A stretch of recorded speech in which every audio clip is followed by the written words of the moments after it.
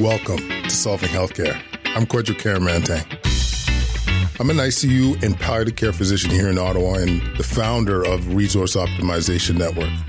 We are on a mission to transform healthcare in Canada. I'm going to talk with physicians, nurses, administrators, patients and their families because inefficiencies, overwork, and overcrowding affects us all. I believe it's time for a better healthcare system that's more cost-effective, dignified, and just for everyone involved. All right, Quadcast Nation, this is our first sponsored show by Edward Lifescience. We really appreciate their support here. And this is our first intro into some of our critical care content. And I couldn't think of a better guest than Dr. Daryl Jones, who's all the way from, where are you at currently, Daryl? In Melbourne, Australia. Melbourne, Australia. Well, thanks for joining us on the show. How are you doing today? I'm very good, thank you. Awesome. I'm wide awake and I've just had my second coffee, so I'm... Amen. Why don't you tell us a little bit about your background in terms of where you practice clinically, academic site, areas of interest. We'll start with that. Fantastic, thank you. So I'm an intensive care physician and I'm also a physician as well, not so much practicing as a physician at the moment. I work at the Austin Hospital in Melbourne, and probably that's most famous, firstly the medical emergency team, but also because of Ronaldo Bellomo works there as well. We're about 50 metres apart. Academically, I'm an associate professor at Monash University, and I'm also an honorary associate professor at Melbourne University. My major interest is deteriorating patients. People often associate me with the Met, and I think increasingly we need to look at broader concepts rather than just the medical emergency team. I think medical co-management of surgical patients, perioperative services, step-down units, as you call them. We call them high-dependency units in Australia. And I think maybe continuous monitoring, but also analytics and laboratory tests and assisting clinicians with decision support at the point of care. And I think a lot of things are just monitoring tools, and I don't think they necessarily should dictate management, but I think they can guide management, assist with decision support. Absolutely. So and then teaching and training junior doctors and mentoring junior doctors and academics. They're my major passions, I think, as I get older.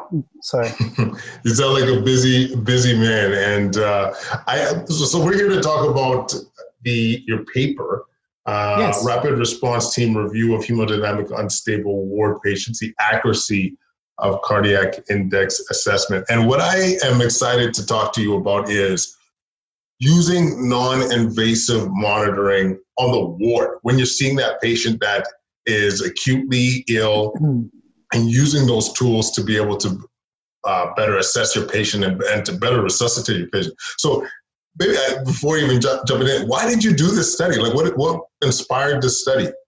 Yep. So there were two things. There was an academic interest and I guess also a clinical interest. So we had a fellow from the United Kingdom. We call them registrars in Australia, but you call them fellows. Fellows is a slightly different meaning in Australia. His name's Chris Iington, and I need to acknowledge him because he was really the major driver. And he had an academic interest, but I have a clinical interest. About a quarter of all our medical emergency team calls are associated with either tachycardia and or hypotension. And I'm very interested in the role or the association of sepsis and medical emergency teams in hospitalised patients. I think there's a massive focus on the ED. Manny Rivers clearly stimulated that. Emergency department, Yeah, in the ED. And we've had massive numbers of multi-centre RCTs. And there's this huge scotoma for hospitalised sepsis and the recognition and response to that. And if you think about, Kumar's study of delays in appropriate antibiotics, emerging trends about the timeliness of vasopressor treatments, I think that there's this massive pool of septic patients in hospital wards, and about a quarter of all the Met calls in our hospital probably have sepsis, either as a cause, a direct cause of the deterioration, or the patient has sepsis at the time. And so I think this is a huge area of unmet clinical need. There's a lot of focus on sepsis in the ED, but it's not in the wards. And so I guess they're my major focuses. And I have a bit of a clinical bias that I think that particularly junior fellows or junior registrars go to a Met call and they see a patient with hemodynamic compromise, and they either adjust their goalposts, as we say in Australia. They just say, oh, we'll just change the trigger activation for half an hour, 2 hours, or they just give a fluid bolus, the patient's hemodynamics temporarily get better and they walk away. And so that concerns me, is that they're seeing something in a moment in time, and it's not something that necessarily they longitudinally follow up. So that was really the major two areas.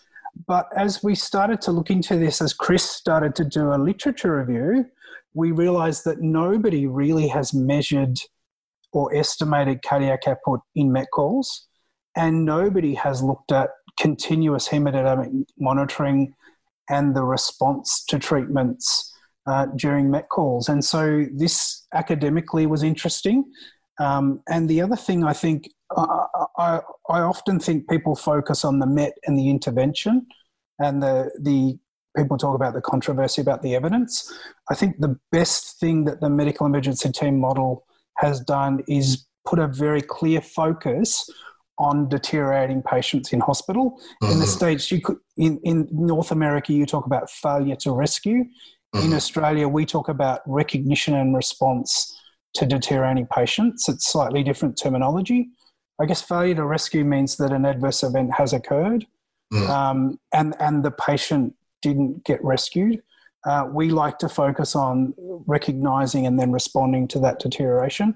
I think the Met's done that. And I think what this ClearSight project has done is really highlighted to me that we don't do targeted and detailed hemodynamic targeted therapies in Met calls as we would in anaesthesia or in the intensive care unit. And so I think this is probably the start of a journey. But I think as when we talk about the results of the study, I think it's highlighted the fact that patients at the end of the Met call may have some improvement, but they're still not rescued, for want of a better term. There's still potential need for them to be followed up and to be triaged and assessed in an ongoing manner for their potential need for admission to the intensive care unit. So I guess they were the major motivating factors. And I think Frank Sebat in the States has looked a lot at capillary refill time. And you alluded to the fact that we need less invasive techniques. And I think that was the other appeal. It's clearly not practical to start putting arterial lines in patients on the ward. And if you've got a junior fellow, that might not be practical. And it's probably not necessary. Well, in fact, it's definitely not necessary. And for the purpose of research, you would have trouble, I think, getting ethics through to put an arterial line, even if you had a proficient proceduralist, to put an arterial line in somebody purely for the sake of research, and you couldn't realistically get consent. You couldn't argue that somebody who was deteriorating was in a position to give informed written consent. So I guess to answer your questions, lots of patients have hypotension and tachycardia, maybe a third. There's a lot of interest around sepsis. We couldn't find another study that looked at continuous hemodynamic monitoring. And the fourth point is that there's an overlap with sepsis, and we wanted to see from at least a research perspective what happened during the hemodynamics during Met calls. So that's fantastic, Daryl. And one of the questions I had was, how practical was it? You know what I mean? Like, to use ClearSight, because certainly it is non-invasive, but was it easy to use? Were you able to get results in a fairly rapid manner? So the answer is yes, but there's definitely a learning curve. And Chris had done a lot of work with healthy volunteers. He'd actually published a paper before we did the MET study. And so he'd had a lot of familiarity with it. It's basically, I don't know if you're familiar with it, you apply a cuff in the upper arm, similar to a blood pressure cuff. And then there's a probe that you apply to your finger and they're connected. Mm-hmm. And it's similar in concept to a saturation probe. It measures a colour signal, but it rapidly inflates on the finger and measures the blood pressure, but I think it's the blood volume. I think it's called constant arterial volume, I think they call it. And I can't remember the exact number of times, but it inflates and deflates extremely rapidly. Mm-hmm. And the end result, I mean, it's a bit of a black box, but it's been validated in other settings compared to other techniques. You end up getting a pulse contour similar to other techniques, but without the need for an arterial line. And so you get a continuous blood pressure and a semi-continuous. It's not beat to beat, but it sort of averages over 30 seconds is my understanding of it. And so, yes, it is easy to apply. In terms of practicality in this study, we had a research assistant do it because we wanted the clinicians to be blinded. We didn't want it to influence their management, and we also wanted to see what the results were in a blinded manner. Mm-hmm. So it's actually interesting. Chris alluded to Chris's previous work in health. We got 97, I think they were mostly staff in the ICU, and we measured their cardiac index and we found it was sort of in the range of 3.5 litres per minute squared. And it doesn't sound like a big deal, but when you do literature reviews and look at the cardiac index in healthy subjects, the literature is actually a lot less, it's a lot more sparse than you would think. And so this was interesting, and we showed a clear reduction in the cardiac index with age. So that was interesting. I guess getting back to your previous question, we did have a research assistant. In terms of the practicality, I think it would be a great role for a respiratory therapist. Yeah. We don't have them in Australia, but I think if you had a nurse-led team or a junior fellow, I think the respiratory therapist, if it's a hemodynamic MET call rather than a respiratory MET call, they could be applying the device while the clinicians start doing their initial triage. So we don't have RTs in Australia, but from what I've heard, it sounds like they're very into gadgets. I had no comment. I think you're actually right. They do like to play with their toys. So tell me, what results so in terms of like to be clear as possible, what was like the primary objective? And the primary outcome, and what were the results of your paper? Absolutely.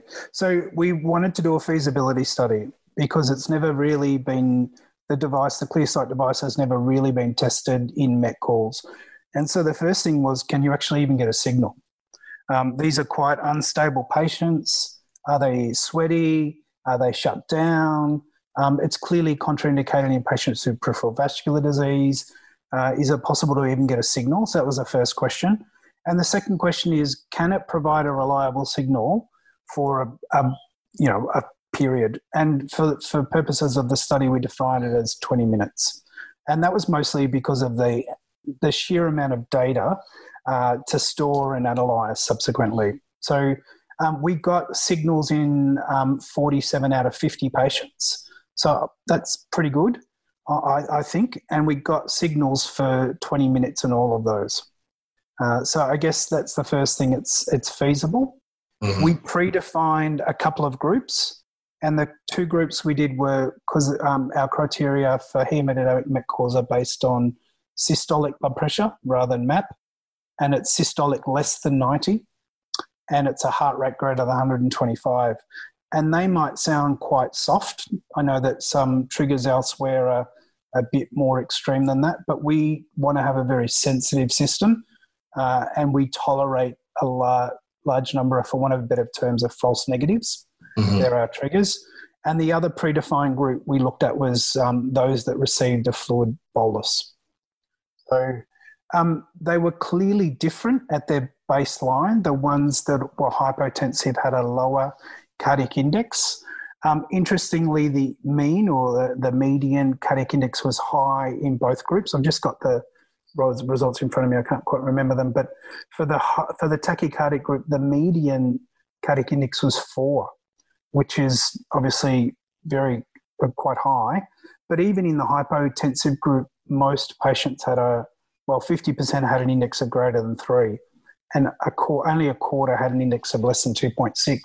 So that's an interesting finding in its own right. I think that the majority of patients in MET calls with hemodynamic instability seem to have a relatively normal, if not high, cardiac index. So that feeds into my bias and I need to acknowledge my bias, that just giving a fluid bolus and walking away from a MET call is probably not a smart idea, that it's probably going to temporise things.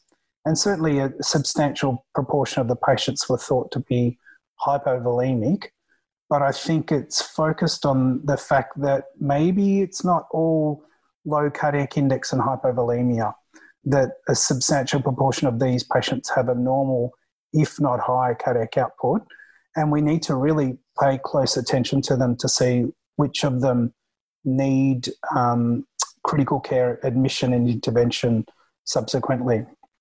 So that was the first finding, that they were different. There was appeared to be 2 different groups hemodynamically. Maybe clinically, the hypotensive group were perceived to have a higher incidence of hypovolemia, but again, it's a self-fulfilling prophecy. If you think they're hypovolemic, you're going to give a fluid challenge, and you fulfilled your own clinical bias at the time.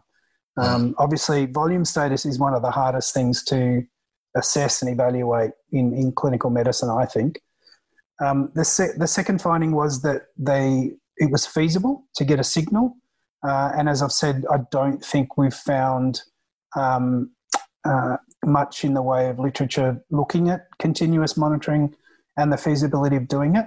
And the third finding was that the tachycardic group improved substantially with time, but those that were hypotensive, the median MAP, so the median mean arterial pressure, really only just reached 70 by the end of the 20 minutes.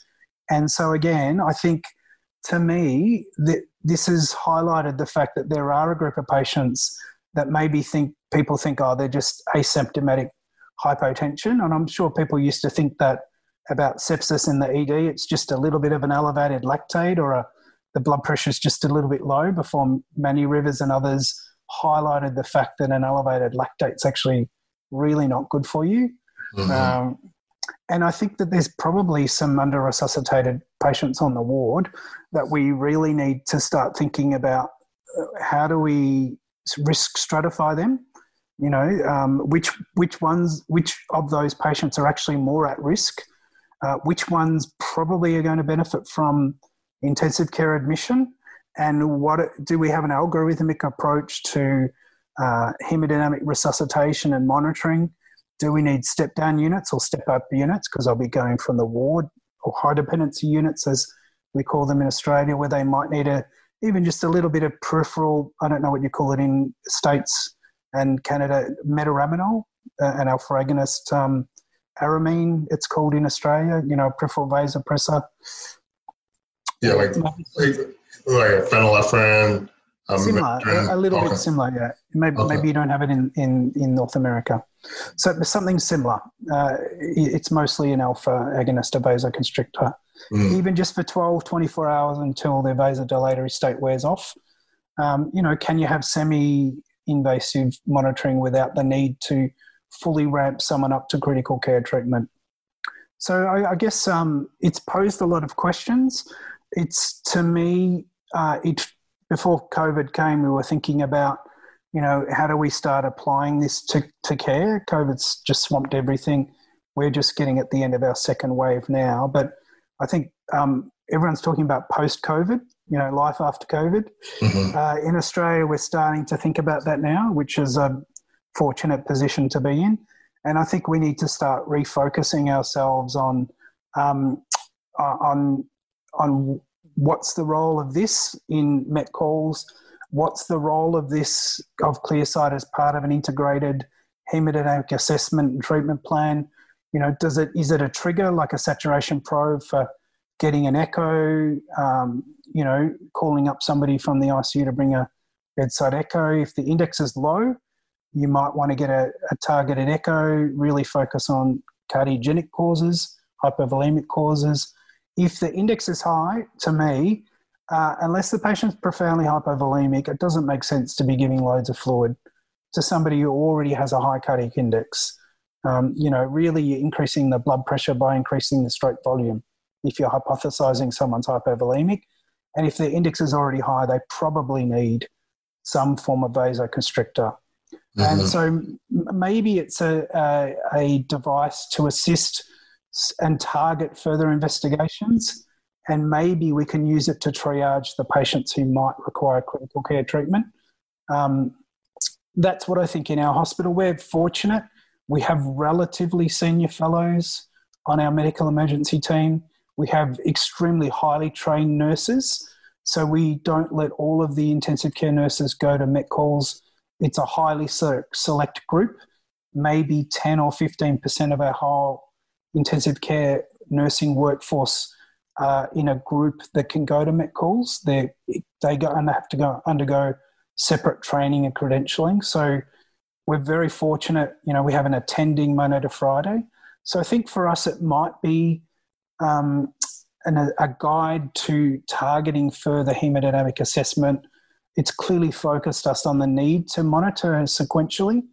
I think the major role and advantage would be in a nurse-led team and in a team where you have junior fellows who potentially don't have the clinical assessment skills that you might have with more senior trainees. And I think if you've got a respiratory therapist, as I've said earlier, I think it would be a great role for them if they're attending a Met call that doesn't have a respiratory focus, that that could be a great role for them to be applying a Clearside to start the initial hemodynamic assessment. Yeah, that to me is the biggest draw for this is with the junior staff, like at our site. Absolutely. For example, you got R1 in ophthalmology, and if you have more objective measures telling you that a patient is not doing well, if the index is low, showing signs of hypovolemia, more objective signs, I think this could be, as you mentioned, a trigger for whether it's admission, whether it's for another intervention or a procedure. Again, or that bedside echo. Yeah. Of escalation of care. You could have if you've got junior fellows, you could have a treatment algorithm or decision support where you say, if at 10 minutes, the MAP is not greater than X and the cardiac index is not greater than Y, despite treatment, then you must call an attending or you must call a senior fellow. It can be, and I keep saying this, and I draw the analogy with a pulmonary artery catheter.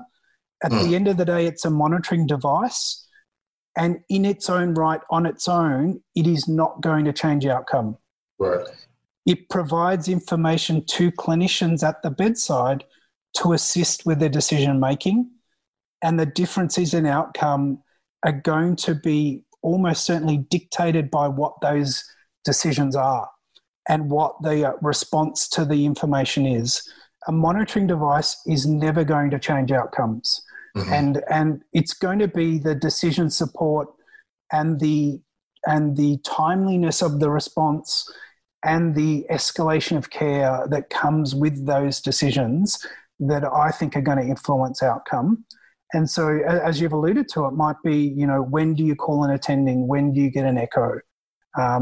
When do you think about hypovolemia, et cetera, et cetera? So, when do you need that inotrope? Yeah, absolutely. Like I think I love it. It's a very excellent point, Daryl, too. It's the information on its own is nothing.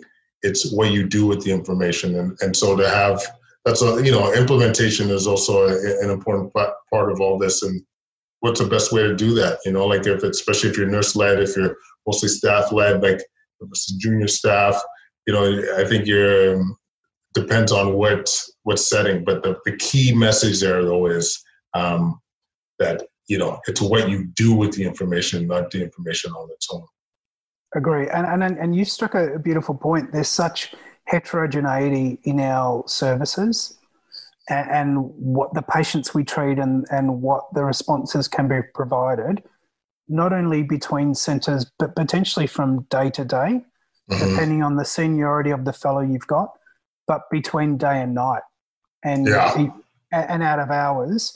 You might find that you need ClearSight mostly out of hours if you have senior fellows and attendings during the day. Yeah, it's funny you say that too, Daryl. We have a paper that's about 2 years old showing that nighttime Met calls were associated with poorer outcomes, mortality, more ICU admissions.